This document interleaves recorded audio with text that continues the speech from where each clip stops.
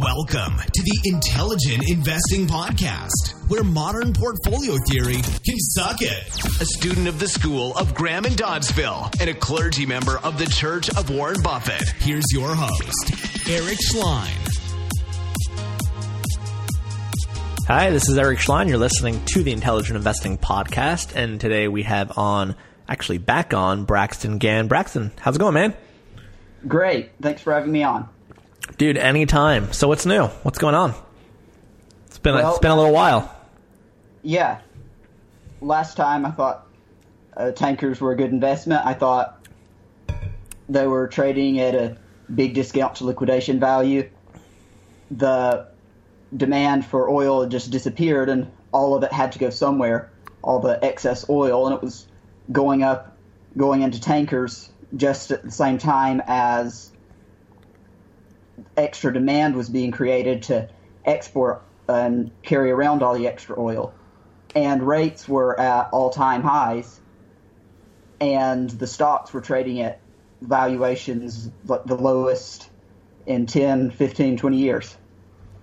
And I was right. They made lots of money. They deleveraged significantly. The companies paid dividends, but the stock prices not so much.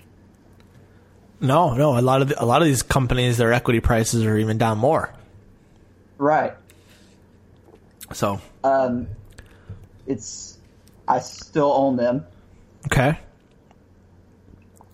Now, what has changed, if anything, in your view? In the last I think you were on about 5 months ago. What's different? Well, the companies they have less debt generally. Yep. The companies they generally have stronger financial positions. But on the other hand, during this glut of oil, the land storage filled up significantly. There's a lot of land storage of oil. And at the same time, the demand isn't coming back in a hurry we're not going to be right where we were for a while. And refinery utilization because of that is down. So the demand is not looking wonderful. But on the other hand, no one's ordering ships. Because the rates aren't great, because the stock prices have collapsed. The ordering is... I think what people do is they look at what happened the last time there was a lot of floating storage of oil. There was a huge surplus of oil. In 2008, there was, because of shale, a lot of extra shale wells came into production, and there was so much oil, and it sent the rates to ridiculous levels, and tankers made lots of money. And then after that, there was a huge period of losses for the next couple of years, the next decade. But the difference that time was that it was at the tail end of a long boom, a period of excess earnings, and the number of ships under construction as a percentage of the existing fleet was north of 50%. So the capacity after that expanded significantly. And after that, then they decided the best way to fix the overcapacity was to build large, more efficient ships in great number, which for some reason didn't work. Yeah. So it's not really any point of comparison, because now the order book's under 10%. So when you're looking at these shipping companies, are you discriminating because there are? I had someone on the show the other day, and I was asking him a similar question, but I'm going to ask you this question: are you discriminating between the different kinds of shipping companies? Because there's obviously different kinds of ships and different business models. So what's your thought on what are there what you like, what you don't like? Are you just buying a basket of a bunch of different things because you have no idea? What's your thinking around that? I own, well, there's different sectors in shipping. I own. Right. That's what I mean. Yeah, I own a significant stake in the tanker, LPG areas, and I do own smaller stakes in not significant stakes, but I do own shares in a few other companies. But I think that the supply and I like the ones with not significant excess supply, like you see in container ships, because no one's really demanding a lot of the stuff that's carried on container ships right now, and that's not going to be resolved soon.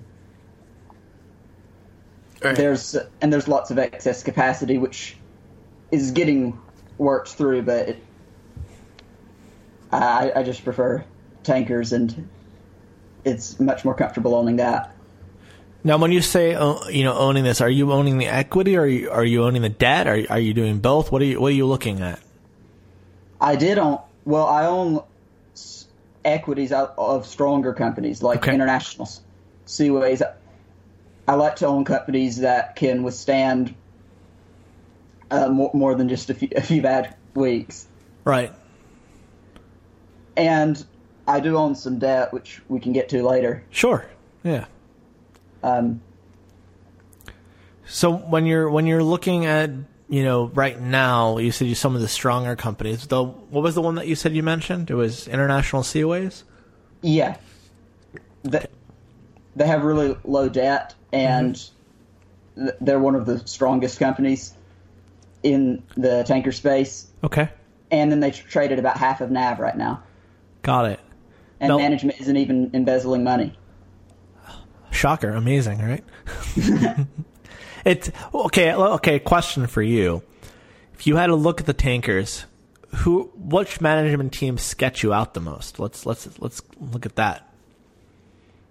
Oh, it's a difficult question. Why? Who's sleazier? There's so many. let's talk about that. The Chacos family. Tell us about that family. They just like to. Their companies, they can leach out the profits of the company through their management companies.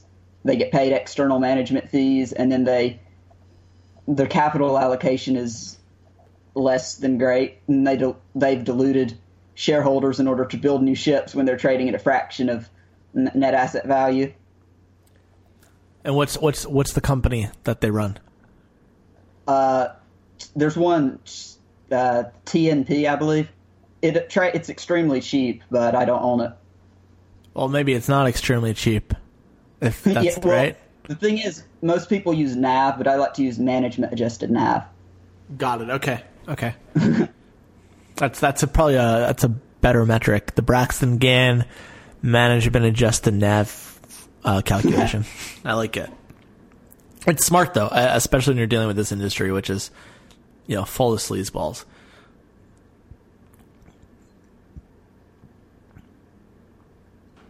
Braxton, you there? Yeah. Okay. What else? What are some other companies where you would just avoid them like the plague because of their management team?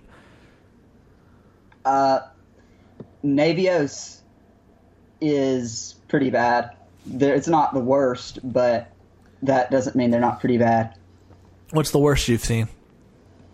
Well, the worst I've ever seen is dry ships. I was just going to say, was it dry ships? Yeah. I think we did talk. Didn't we talk about dry ships on one episode? Yeah. They started out and they're in a strong period for rates. They made money. The stock went up. I think it was 5 times, and then they sort of embezzled the money, and they had this crazy scheme where they sold convertible bonds to a hedge fund so they could purchase shares of the company at a fraction of NAV, and then they would just throw that all back into the embezzlement. You know what, though? I have no sympathy for former shareholders of dry ships because the CEO was like openly mocking what he was doing, and if you were that dumb to, buy into that, you deserve it. Yeah, I'm not sure why anyone would invest in a company where the CEO is literally saying that he's trying to steal your money. Literally, he was open about it. And literally thinking that Americans were just idiots for investing in this company.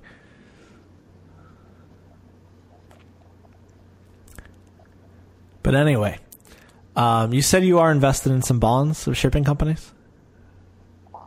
Yeah, I own the Navios the Navios 2021 senior secured notes. Okay. Now before we get into that, what is your process for bond screening? Because everyone seems to have a different way they go about this. My process for bond screening is that late last year, I invested in the equity and I lost money, and then I sort of said I'll never invest in anything by this company again. Mm-hmm. And because what happened is I thought the company was extremely leveraged. I thought it's so cheap that, and there's so much leverage that it will make so much money that it will create shareholder value faster than Angeliki can destroy it. Mm-hmm. But unfortunately, I underestimated her. Mm. So you decided to then just happen to look at the bonds of the company? Is that how it happened? Well, a friend actually messaged me saying these bonds are trading at less than 60 cents on the dollar. And I thought that I knew what their votes were worth because I had fooled myself into investing in the equity. And it's 57 cents on the dollar wasn't it. Mm. And I was really interested to get into invest in bonds because, I have know people who are flipping European sovereign bonds and making triple-digit returns. So it's sort of like if you buy a stock, your upside's capped to 8 to 12%, but with a bond, your potential returns are unlimited. I mean, on the move from 0 to negative 5% on a 30-year bond, you make 5 times your money. Right. So, and on the move from 62.5%, which is the yield to maturity, who knows? Oh, interesting. Now, when did you start buying those bonds? I don't know exactly, but a few weeks ago, I think. Oh, wow, so very recent. Yes. And they're trading at 57 cents on the dollar. They pay 8%, and they mature next year, so you're not waiting. You're not giving management a lot of time to come up with some way to sneak out of the bond. Mm-hmm. And there's an 80 million equity cushion of equity market cap, and the equity is actually trading fairly cheap if you doesn't mean it's a good investment, but it is trading pretty cheap. Interesting. So your idea is just hold on to the bond and make your 8% in the meantime? Right. And I think that the risk is extremely low because Angeliki... When you say 8%, is it an 8% bond, or is that the current yield based off the price? That's the coupon. Oh, so the yield that you're getting is a lot higher. Right. It's 14% or something, not counting the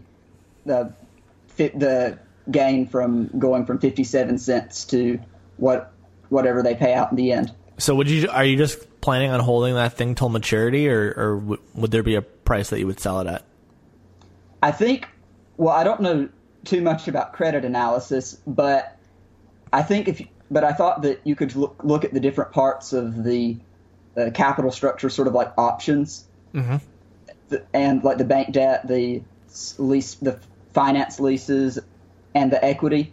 And if you look at the historic volatility of tanker assets, then they should probably be trading closer to 80 cents on the dollar.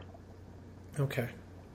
Gotcha. Are there any other bonds that you either own or are looking at that you think are interesting in the shipping sector? No, just this one. I think pretty confident because a 30% haircut is what it takes for me to lose money. A 30% haircut on the value of a 10-year-old tanker. And if that happens, these would be trading because the value of these tanker assets is already in the general vicinity of replacement costs. So this would essentially be saying that if you build a tanker today, you'll be losing, I don't know what, $500,000 a year for 10 years. Right. And obviously no one would build a tanker, and if they're losing that much money, a lot of older tankers will get scrapped. And because the average age of a tanker is already 10, it's the oldest it's been in decades, like 10 years for a VLCC. So there's a cushion. Why do you think this opportunity exists? Well, the credit rating agency has put it under review for downgrading, which is important because they have such a good track record. And the headline leverage it's leveraged at 10 times EV to EBITDARC, which is earnings before interest, taxes, depreciation, amortization, riots, and coronavirus. And that's 2019 numbers. Okay. So that's rather high. Right. But they have solid assets backing it. Yeah. And I guess shipping has become a dirty thing in and of itself. Just, you mentioned shipping companies and no one wants to talk about it. Yeah. I mean, it might be the most unloved industry, even worse than like cruise ships or hotels or airlines. I think that's fair. In fact, the index of shipping companies, I think, is down 50% year to date. I mean, it's got to, I mean, even the last 10 years, it's got to be a pretty horrible return too. Oh yeah, over the past 10 years, it's even worse. Interesting. It's sort of at the cross section because it's small cap value, it's commodities, it's a lot of these companies have high leverage. It's everything you would not want. Right. It's the least popular things you could possibly think of for the general public. Exactly. But I think with these bonds, I'm pretty comfortable with them. Because are they pretty thinly traded, or was not too thinly traded? No? Okay. I don't know how it stacks up compared to other bonds, but they've got they stack up pretty. They're pretty liquid compared to a lot of the smaller companies I invest in. Right. Well, interesting. Well, Braxton, it's always great to have you on, and you always have some interesting insights. And, come back anytime. Okay. And before I go... Yes? I think... I don't mean to knock the efficient market hypothesis. No, please. I mean, have you listened to the intro of this show? I have. Do you remember what it gets said at the beginning of the show? I do. That modern portfolio theory can go suck it? Yeah. So please go ahead.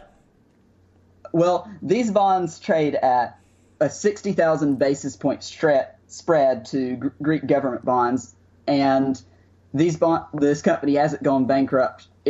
Hasn't ever gone bankrupt. And I don't know about Greece, but I think it's on chapter 55. So I think there's a mispricing there. Just perhaps, right? I think so. Well, on that note, I think that is a great way to end the show. Thanks so much for coming on. It's always great talking to you. And, come on anytime. Thanks for having me on. You got it, man. Talk to you later. Thank you for listening to the Intelligent Investing Podcast with Eric Schlein. If you'd like to connect with Eric for questions, comments, feedback, ideas, or to inquire about being on the show, please contact Eric at intelligentinvesting@gmail.com. So, in the words of Charlie Munger, I have nothing to add.